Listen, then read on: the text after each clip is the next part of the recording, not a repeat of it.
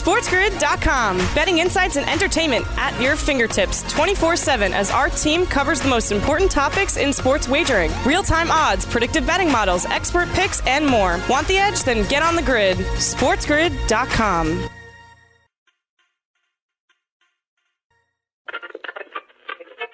Warning. The following program contains shocking content that may give you a better or worse than pessimistic hope on anything you like, especially when it comes to your love of sports, entertainment, and even your own morning culinary experiences. Viewer and listener discretion is advised. Michael Jordan Denny Hamlin team is going to be racing in the same races as the Joe Gibbs team, hence Hamlin. How is that allowed? You call these bagels? It's Bagels and Bad Beats with Scott Wetzel.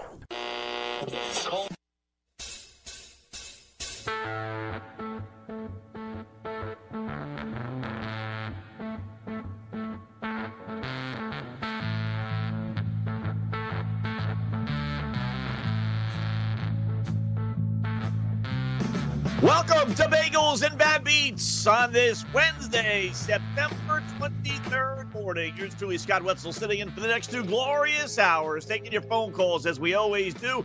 844-843-6879. Again, that's toll free, 844-843-6879. You want to follow me on Twitter, send a tweet.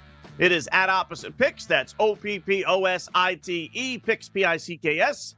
Email me. Go to the website, opposite.com. Hit the contact Scott icon and fire away. Little emails, little tweets, little phone calls, and even some YouTube chat as well as we take you right up until 7 a.m. Eastern time. Well, the Nuggets drained the Lakers to get back in the series. Bad luck for the Irish. $2 billion don't go as far as they used to. Add 3 more to the club. 8 is enough. Paper talk is cheap. NFL does it again.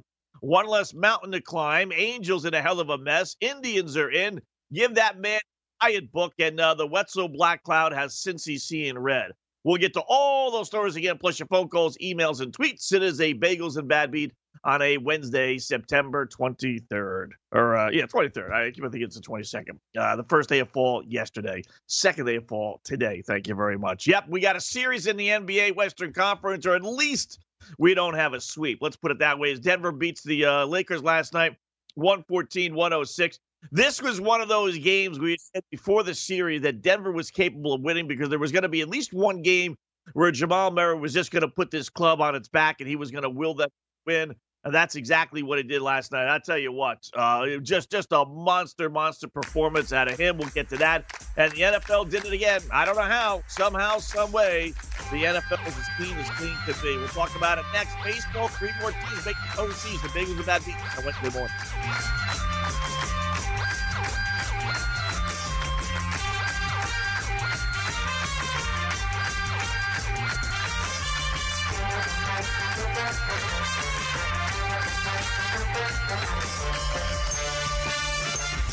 SportsGrid.com. Betting insights and entertainment at your fingertips 24/7 as our team covers the most important topics in sports wagering. Real-time odds, predictive betting models, expert picks, and more. Want the edge? Then get on the grid. SportsGrid.com.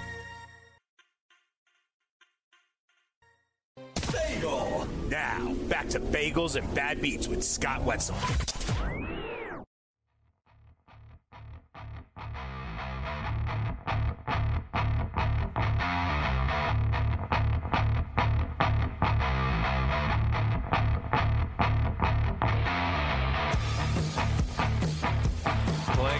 Day, this third game, the intensity of the playoffs, you can see it in these guys right now.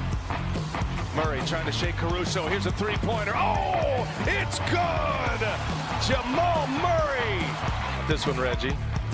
This one was deep. Like, come here, Cruz. Come here, baby. That was a big shot right there. Sure was. Murray. The energy at both ends were fantastic. Obviously, you know what Murray and Jokic did. How about Murray? Oh, just pours it in.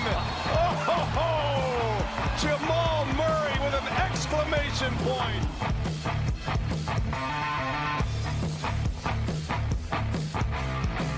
TNT D with the call last night as the Denver Nuggets do beat the LA Lakers thanks in large part to one Jamal Murray, 114-106. They cut the Lakers series lead to 2-1, so we have ourselves a little bit of a series, a little bit of drama anyway. I don't doubt for a second the Lakers are going to storm back and win games 3 and probably even game 4, but that was the game last night that you said before the start of the series that, Murray could go off. Much like we kind of said about Harden and Westbrook, there might be a game that the Rockets could beat the Lakers because either one of those two could go off for 40 points or so. And we said the same thing about, Lillard in Portland in series number 1 for the Lakers. There might be one game where he's going to go off for like 40, 50 points and carry them to a win. That's what we got out of Murray last night. Although not so much points-wise, a modest 28, 12 assists. I mean, he played phenomenally, but he just put this team on his back in the final minutes of the game. Boy, if you didn't stay up last night to watch it, I fully understand because, for the most part, it was a boring game. Lakers and LeBron and AD as well. They didn't look like they wanted to be there. It just looked like, just from the outset, the Denver Nuggets were prepared. A rare time where actually the Nuggets had the lead. They led by 10 at the half, 63-53, as compared to their previous 6 games where they trailed at the half by a combined 59 points. So they were generally trailing right around 10 points or so at the half. This was a 20-point swing as they were leading by 10. And again, the Lakers, they just didn't play well. For the third quarter as well, I could easily see where you just turn the TV set off and said, let me go to bed. So it was 97-77 midway through the third quarter, when the Lakers decide that, what the fudge, let's try and win this basketball game. They go on a 19-2 run. They cut the deficit to 3 with just over 2 minutes left. And in the dagger of the game, it's 103-99, 2:20 left. And Jamal Murray with a step-back 3-point jumper, which is almost like a combination turnaround, step-back jumper from 3. That pushed the Nuggets lead up to 7, 107-99. And for all intents and purposes, that was it. As soon as Denver pushed back just a little on that 19-2 run, that's all it took for the Lakers to fold, and they did. He had a great assist on the next possession to make it 108-99, and then he hit another long 3. I would say a good 4 feet beyond the 3-point arc with AD covering him. To make it 111-99, and that was your ball game. And then Murray ends up with 28 points. They go on a 10-1 run. After it was 101-98, the Nuggets go on a 10-1 run. Again, Murray with 28 to finish up. Jeremy Grant added 26 for the Denver Nuggets, and they cut the series lead to 2-1. So, good win. It was just Murray down the stretch. I tell you what, when you when you talk about young players in the NBA that are going to carry this league for the next 10 years, obviously you're going to put his name into the equation. But, the question is not whether he's on the list, it's where on the list. Is he 1 now? Is he 2? Is he 3? Would you rather have him than Ja Morant? Would you rather have him than Zion Williamson? Would you rather have him? I'm not going to put the Greek freak because he's been in the league a long time. But, it's guys that have been in the league 1, 2, 3, 4 years. He doesn't get a lot of publicity, but he's kind of, coming into his own this year. So, if the Nuggets could actually push this series to 6, he would even get that much more publicity and kind of, put that Denver Nuggets team, into the American forefront's eye for next year. But he was great last night. I mean, those shots, these guys hit some crazy shots. They really do. I mean, they remind me of me back in my high school days. They really do. I mean, some of these guys just don't miss. I mean, the shots that Murray was hitting, those 3-pointers late, just unbelievable. You got AD who goes, 8 feet tall, outstretched arms, and then Murray's hitting this 30-foot 3-pointer, nothing but net. I mean, just nothing but net on the second shot. The first shot, he does a turnaround, step back jumper from 3, not from 15 feet like you and I used to practice in our backyard. He's doing this from 25, 26 feet. I mean, and he's hitting nothing but net. I mean, it's just amazing. So he came through. That was the game. Now, can he do that for 3 more games? Can Jeremy Grant score 26 points for 3 more games?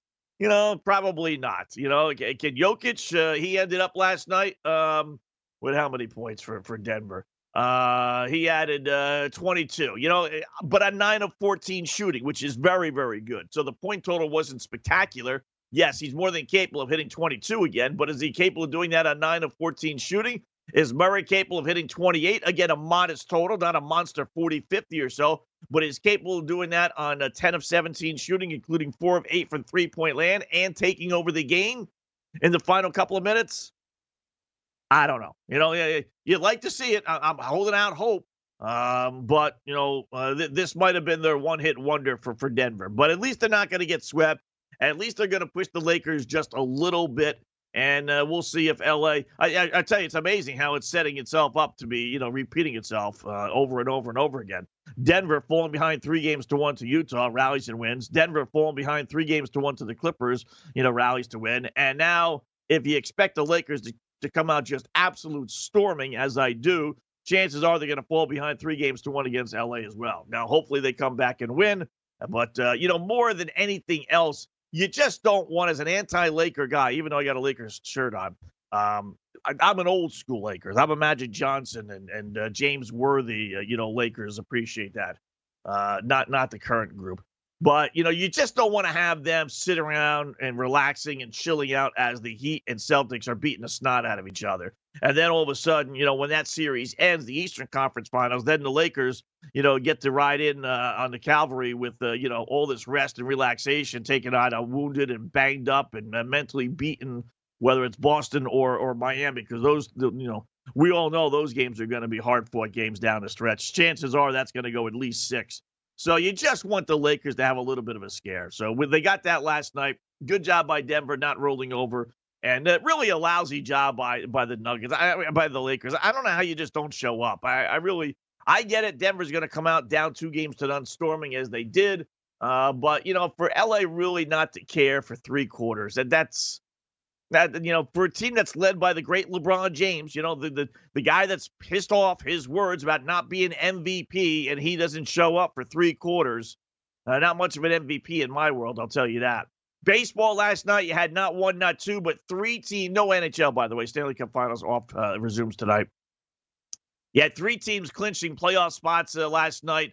The Cubs, despite losing to Pittsburgh, Cleveland, and the Dodgers, who won the 8th straight National League West Division Championship. I mean, think about that.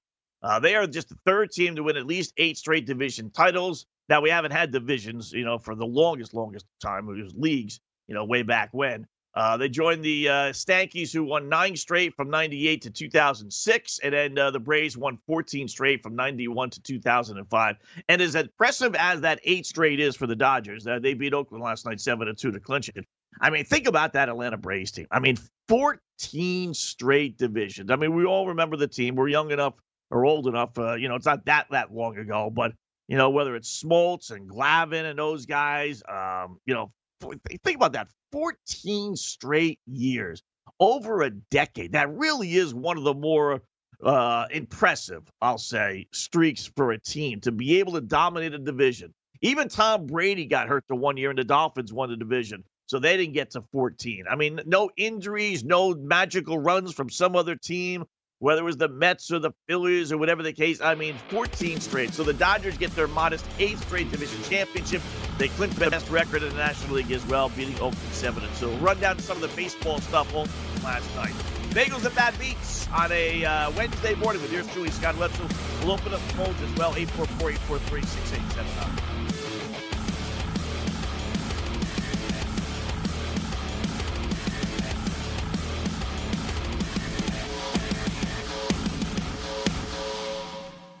SportsGrid.com. Betting insights and entertainment at your fingertips 24/7 as our team covers the most important topics in sports wagering. Real-time odds, predictive betting models, expert picks, and more. Want the edge? Then get on the grid. SportsGrid.com.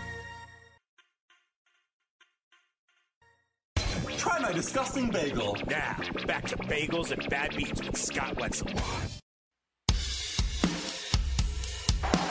Playing some good baseball at the right time. Another 1-2 pitch. And that's it.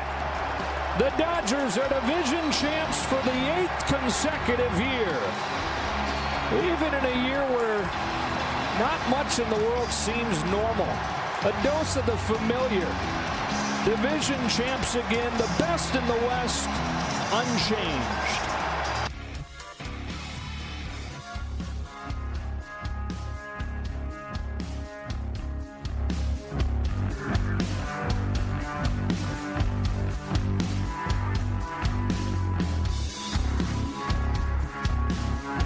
All right, Dodgers Radio Network with the call Bagels and Bad Beats on a Wednesday morning, the 23rd of September. Yours truly sitting in, taking you right up, Scott Wetzel, sitting in, taking you right up until 7 a.m. Eastern Time, 844-843-6879. Again, 844-843-6879. We'll get a poll question up there in a little bit.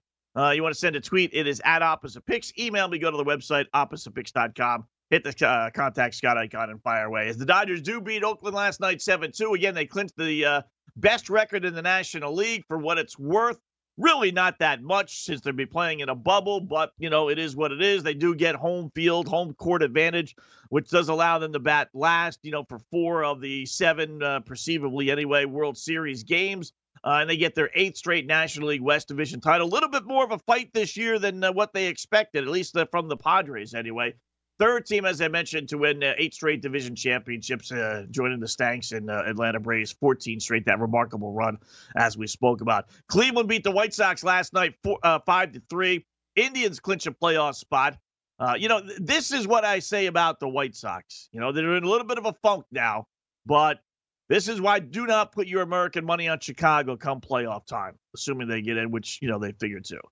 And I think they've already clinched, actually. So they have. The White Sox are now, this has been my pet peeve with them. This is why we were on the over with them from the get-go because of their schedule. The White Sox are 10-14 against the best teams on their schedule. The Twins, the Indians, St. Louis Cardinals, Chicago Cubs, 10-14. You know what they are against everybody else? And that would be the Detroit Tigers, Pittsburgh Pirates, since they play the Central Division over in the National League, Kansas City Royals. I'm even going to throw Milwaukee in there because chances are they don't make the postseason. You know what they are against the dredges of the Central Divisions? 24-7. 24-7. You're talking about a first-place team that's clinched the playoff spot, 34-21 overall, and they are not only below 500, they are way below 500 as far as 10-14, 4 games under 500 against decent competition. Again, Minnesota, Cleveland, St. Louis Cardinals, Chicago Cubs. And they feast on the Tigers and the Royals and the Pirates and the Milwaukee Brewers to a lesser extent. I mean, they are a joke. Do not take that team seriously come playoff time. Just don't do it. They are a product of their schedule. If they were in any other division, or at least if they were playing, regular baseball this year, they would probably be a 500 team versus a team that's 13 games over 500. I mean, think about that. That's a 17-game swing from them being 13 games over 500 with their record overall, compared to their record against the worst teams on their schedule. And then if you just want to go by best team versus worst team on their schedule, then they're 17 games over 500, 4 games under. That's a 21-game swing. So I hate to break it to White Sox fans, but when you get into the postseason, you're not going to see Detroit Tigers, Kansas City Royals, Pittsburgh Pirates, on their schedule. You're going to see real teams, and that's why that team has a very, very, very good chance of getting knocked out, if not in the first round, then maybe in the second round. Maybe they're able to escape a best of, 3 scenario, but that team is not a playoff team. It just isn't. Game in, game out, they tell you that. 4 games, 10-14. You think it's coincidence for 60 games? They seem to struggle. They seem to get into their slumps when they play these good teams. That's a joke. That really is a joke. Pittsburgh knocked off the Cubs last night 3-2. Despite that loss, the Cubs, with all the other teams playing last night, ended up clinching a playoff spot. So when's the last time Chicago fans, think about this. Now, I lived in Chicago for 7 years, and I was there when the White Sox won the World Series. So there may have been a year in there when it occurred, but when's the last time the Cubs and White Sox both made the playoffs? That's a good one. I'm guessing in that 2000, in the Bartman years, was there a year where the White Sox kind of snuck in there when they were, in the aftermath of their World Series? It probably, it's probably not that long ago, but overall, how many years in the last 100 have the White Sox, who have been generally awful, and the Cubs, who have been generally atrocious, made the postseason at the same time. I bet you could count on one hand. I literally, in the last 5 years, I bet you could count on one hand. I'll look it up during one of the breaks. I bet you can count on one hand how many times, because the Cubs don't make the playoffs that often. So just start with the Cubs, and that's a rarity, even though, within the last 10 years, they've been obviously pretty good.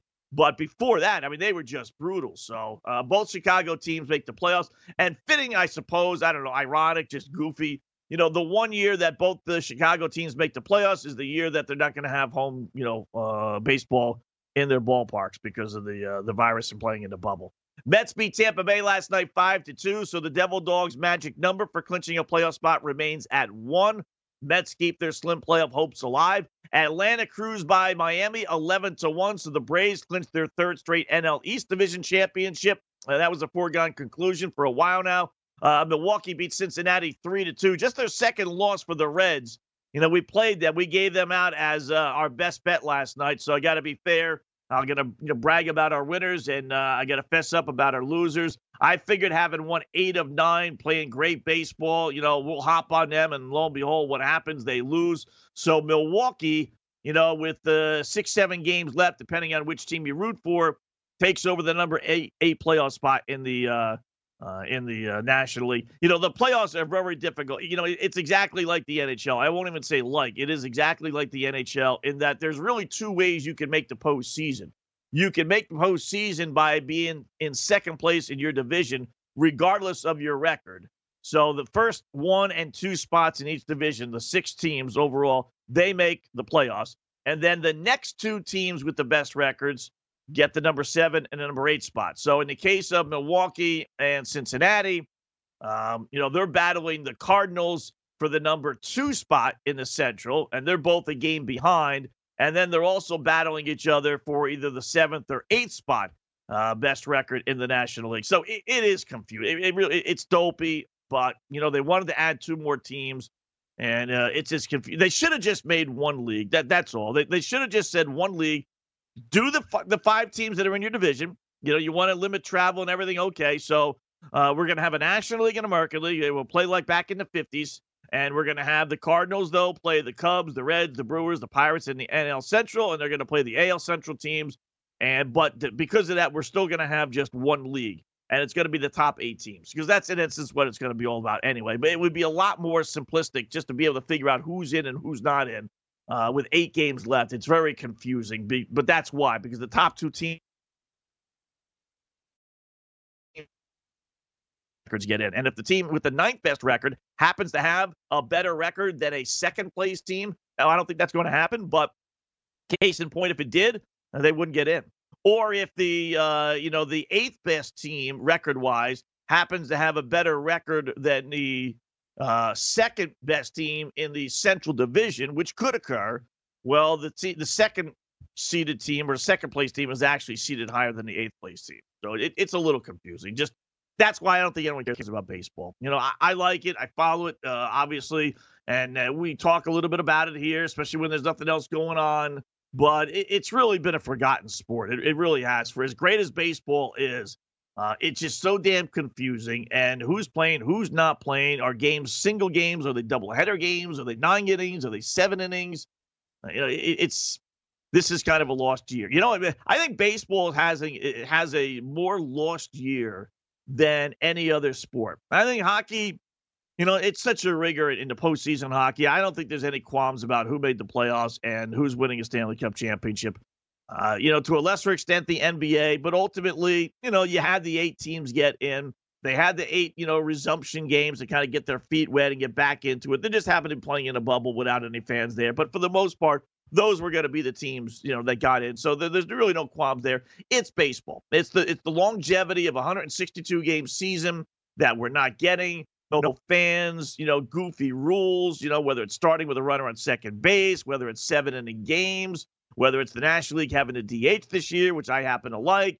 There are more variables being thrown into the equation in baseball than in any other sport. And because of that, I think that the baseball champion will be poo-pooed a lot more than the NBA champ and a heck of a lot more than the NHL champ. I think it's baseball That's the one where people are going to be like, well, that wouldn't have happened. The Padres, they're a nice little team, but they wouldn't have been this good for 162 games. 60 games, yeah, okay. The Mets might not get in, but you know what? Ultimately, I think eventually the Mets pitching staff would turn it around. The hitters would turn it around. I bet they would get in. The Miami Marlins at 28-27 looks like they're going to get into the postseason. They wouldn't have gotten into a postseason with 162 games. 60, yes, again, but not 162. I can hear people saying that, and there's some legitimacy to that, absolutely. So it's the baseball champ that's going to get the most scrutiny. That's the one that's going to have that little asterisk next to its title holder this year, more than any other. All right, 844-843-6879. More coming up. Bagels and Bad Beats on a Wednesday morning. Got 11.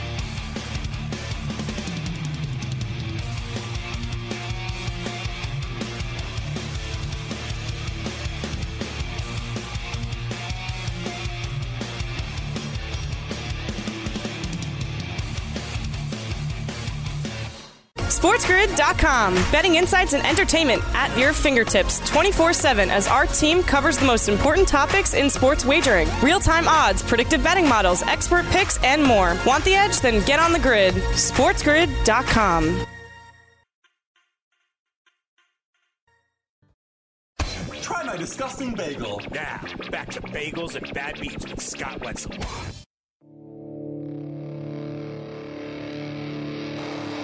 Strike one to Alfaro. Line drive. Caught by Freddie Freeman. It's a three-peat for the Braves. They're the champions of the East in 2020.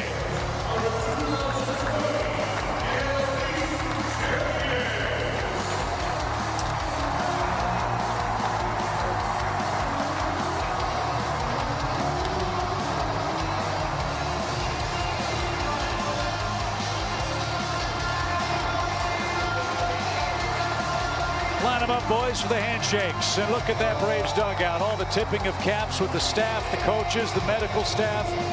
Unbelievable accomplishment for the 2020 Braves, who will chop on into October.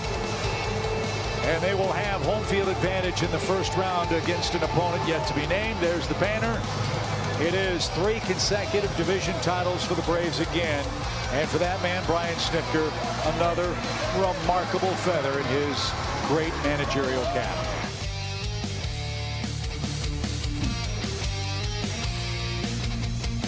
I don't know if I'd say great.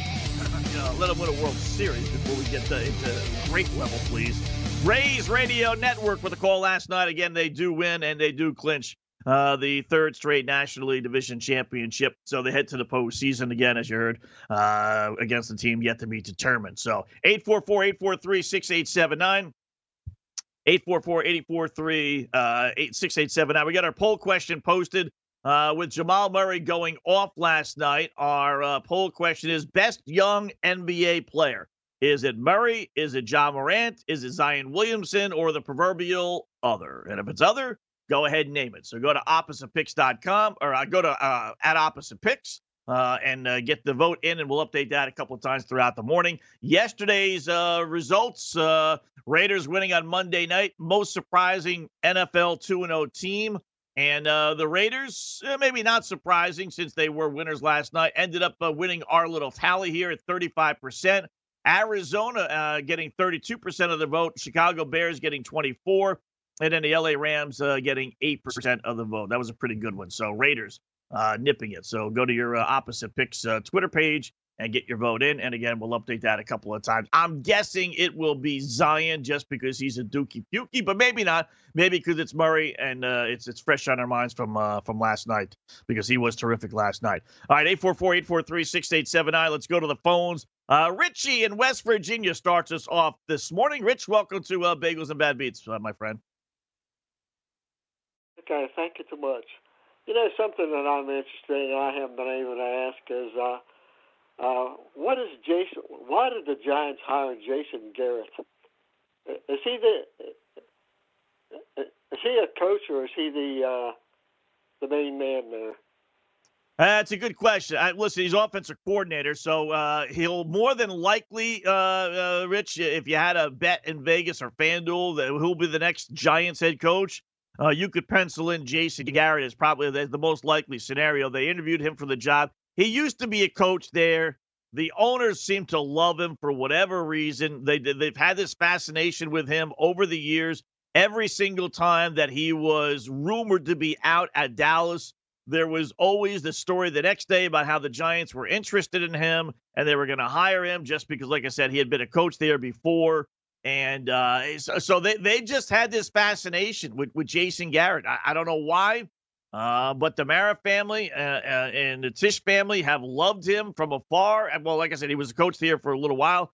And like I said, they've had this fascination. And it seems surprising that they would bring in a guy that was a head coach as he was with Dallas and has been rumored to be among the head coaching candidates with the Giants. I don't know why you'd bring that guy in. Under normal circumstances, if he was just a Dallas Cowboys head coach, okay, you get it. You bring him in and you want to help Judge out a little bit. But, I don't think bringing in a guy who was, supposedly running neck and neck for the head coaching job and bringing him in now as an offensive coordinator is a good thing. There's got to be a little dissension. But to make a long story short, they've just had this fascination with him over the years. I just can't understand it because he was not that successful with the Dallas Cowboys. And there was talk for years that they wanted to get rid of him. Every year they wanted to get rid of him because he wasn't that successful. Then all of a sudden I turned TV on. I didn't know he was the offensive coordinator. I just saw him there. And I thought he was the head coach. And I'm thinking, what the heck? Why would you take somebody like that and put him in? Well, I guess if he's the offensive coordinator, maybe that might make a difference. I don't know. They still lost. So, and another thing that interests me is this fine that they put on the NFL Seattle coach, for not wearing a mask on the sidelines. I'll tell you what, that's going to escalate a lot because you do that in the NFL. I don't know if it's just the NFL that's focused on that, but I was watching the coach for the Clippers, Doc Rivers. I saw him arguing with the referees, no mask. Referees aren't wearing masks. There's a lot of people in a lot of different sports. I mean, I'm just thinking about basketball and football. There's a lot of them that aren't wearing masks. So I think there should be some kind of a protest there if the head coaches, for these three head coaches, weren't wearing masks because there's a lot of other ones that aren't. And with this virus being something that you have to wear a mask, I was surprised that a lot of the other ones weren't. And it seems to me that they ought to be looking at them if they got to pick on the players, the coaches for the NFL. They ought to look at somebody else too. Yeah, listen, a good call, Rich. Appreciate it as always, buddy. It's true, but I will tell you this. There's no way these guys are going to pay these fines. If you think John Gruden, not that they can't afford it, listen, $100,000, although $100,000 is a lot of money, but $100,000 to John Gruden and Sean Payton is probably, like $100 to you and I. It's something, but they're not paying. And if you think teams, in this case, the Raiders and Saints, if you don't know, John Gruden and Saints head coach Sean Payton both got fined $100,000 by the league for not wearing masks on Monday night. And it was stupid for them not to in a lot of different ways. Just the arrogance of these two coaches just screams out when you really break it down. But let me get to my first point on this, and that is they're not going to pay, Rich. Most cases, when a player or a team gets fined, you'll hear about the fine, but then later on, the NFL in this case, or MLB or the NBA, they'll drop the fine. It'll be a quiet little thing. All right, we made the public statement. The public thinks we're fining you. We're trying to present the right image. You have to wear a mask, but behind the scenes, all right, John, don't worry about it. Just do us a favor and wear a freaking mask next time. The same thing, Sean. You're on national TV. Can you wear a freaking mask? So do not honestly expect Gruden and Payton and the Saints or the Raiders to be writing out these checks. I mean, think about it, the Raiders and Saints also. Again, they can afford it. They got billionaire owners, but $250,000 for not wearing a mask. That's a lot of money. I mean, that's $350,000 each team in essence when you tack on the $100,000 for the coaches. I mean, that's almost $1 million they handed out in fine. Where does that money go? Now, they say it goes to charity. Let me see. Let me see where all that money goes. Because Seattle and Pete Carroll and Kyle Shanahan and the 49ers and the Broncos and Vic Fangio all got fined same thing this past weekend for not wearing a mask. That's $350,000 times 5. All right, that's almost $2 million in fines the NFL generated this weekend alone. Let me see where all that money goes. Let me see the charity that is holding its hand out saying, thank you very much. Thank you very much. I appreciate that. They don't pay those fines. Or maybe they pay a portion of it, but there's just no way they're doing it. But, in the case of Gruden and Peyton, the other three guys, all right, you know what? And maybe you could throw Pete Carroll into the equation as well because he was playing Sunday night, which is a nationally televised game. But Denver and the 49ers were not. And in the case of Gruden and Sean Payton, it's a Monday night game. You're going to be on national TV. At least Peyton, I will say this, or at least Gruden, rather, had the mask there, and then he just had it pulled down all the time. Every time they went to him, it was pulled down. Whereas Peyton didn't even have it at all. He didn't even have it around his neck. He made no qualms about it. He was not wearing a mask. I don't care what the NFL says. I don't care what they find me. I don't care if I'm on national TV or not. I'm not wearing a mask. And then the audacity of it all is to have that kind of arrogance when you're going to be watched by a gazillion people because it's nationally TV Monday Night Football, and you're still going to say screw the rules. And both these guys actually had the coronavirus. Some people don't necessarily believe John Gruden actually had it, but, ultimately he swears he did, so we'll take him for his word. So you have two head coaches that are on national TV, so in a prominent position where people are going to be watching them, and they still skirt the rules, and they actually had the virus themselves, so they got to believe. They can't be like you and I, where we're sitting back saying, it's not real, it's not dangerous. These guys should know they had the virus, and they still don't give a rat's behind about wearing a mask. I mean, you talk about just being arrogant SOBs. Holy fudge. Put a stinking mask on. You had the virus. You can get it. If you think you're not susceptible because you had it before, you're kidding yourself. So Peyton had it over the summer. Same thing with Gruden during spring training or at least summer training camp anyway. So, but ultimately they're not paying it. And again, it's a pet peeve of mine, but I'm going to continue to bring it up as long as the NFL continues to say it's clean. League announced yesterday there were 14,074 tests. I don't know how they divided it up to get 14,074, but 14,074 tests administered to 2,438 players last week from September 13th through the 19th. Also, there were an additional 22,590 tests administered to 5,407 other personnel team members. Guess how many positive tests they had? Again, 2,438 players, 5,407 personnel. You add it up, that's right around 7,900, almost 8,000, we'll just say. 8,000, people were tested last week. Guess how many positive tests? Now, again, this is not people living in a bubble. This is not people, living at the facilities.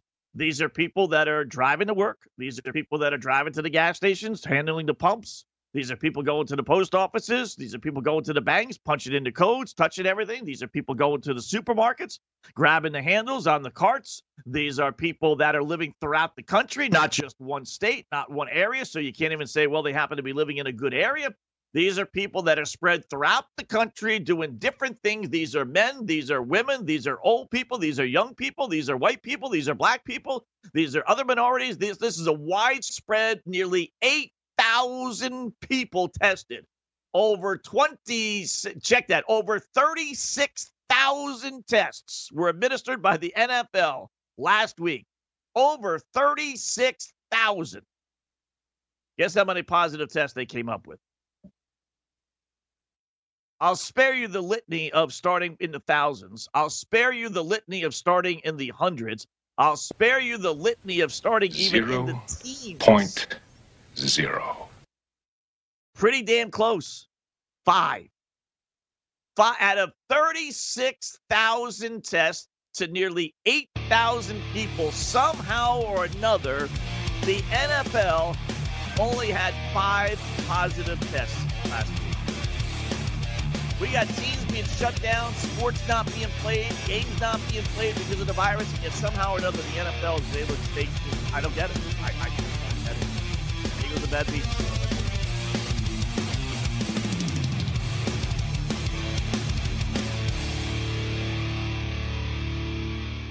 SportsGrid.com. Betting insights and entertainment at your fingertips 24/7 as our team covers the most important topics in sports wagering. Real-time odds, predictive betting models, expert picks, and more. Want the edge? Then get on the grid. SportsGrid.com.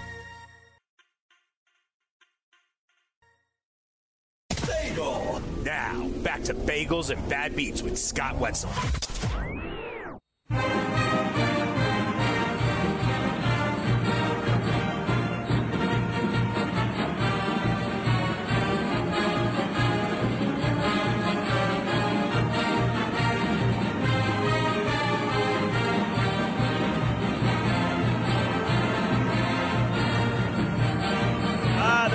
Fight song in the history of fight songs will not be played this weekend, sadly. Oh,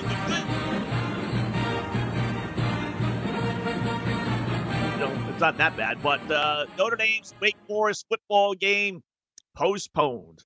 Irish announced yesterday 13 players are in isolation. They said 7 players tested positive for the coronavirus out of 94 tests done yesterday, or Monday, actually. Combine that with some test results from last week where they had 13 players in isolation with 10 in quarantine. So they don't have enough players, the bottom line, and they won't be able to play, a pretty soft Wake Forest team, which should have been a win for Notre Dame, even if they would have played their second stringers. So unfortunately, they can't play. Both teams do have an open date October 3rd. So hopefully they'll be able to get that rescheduled. But, I mean, think about that. Again, going back to what I said before the break. Explain to me. I just, I'm not the smartest tool in the shed, as the saying goes, I guess. How does the NFL test over or nearly 8,000 people, over 36,000 tests over the course of the week, come up with five positive tests, and yet Notre Dame can test 94 different people, I'm assuming, or at least 94 tests over, 75 people? And come up with, 7 positives. So in 94 tests, Notre Dame came up with more positives than the NFL did in 36,000. I mean, it just, again, if you're Notre Dame, you should be calling up the NFL saying, what are we doing wrong, NFL? What are we doing wrong, Raj? Help us out here. How do you test 36,000 tests and come up with 5 positives? We're testing less than 100, and we're coming up with 7. I mean, it just doesn't make any sense. I don't buy it. I just don't buy it. Bagels and Bad Beats, 1 hour in the books, another full one to go. Stay there. Open phone lines, 843-368-7.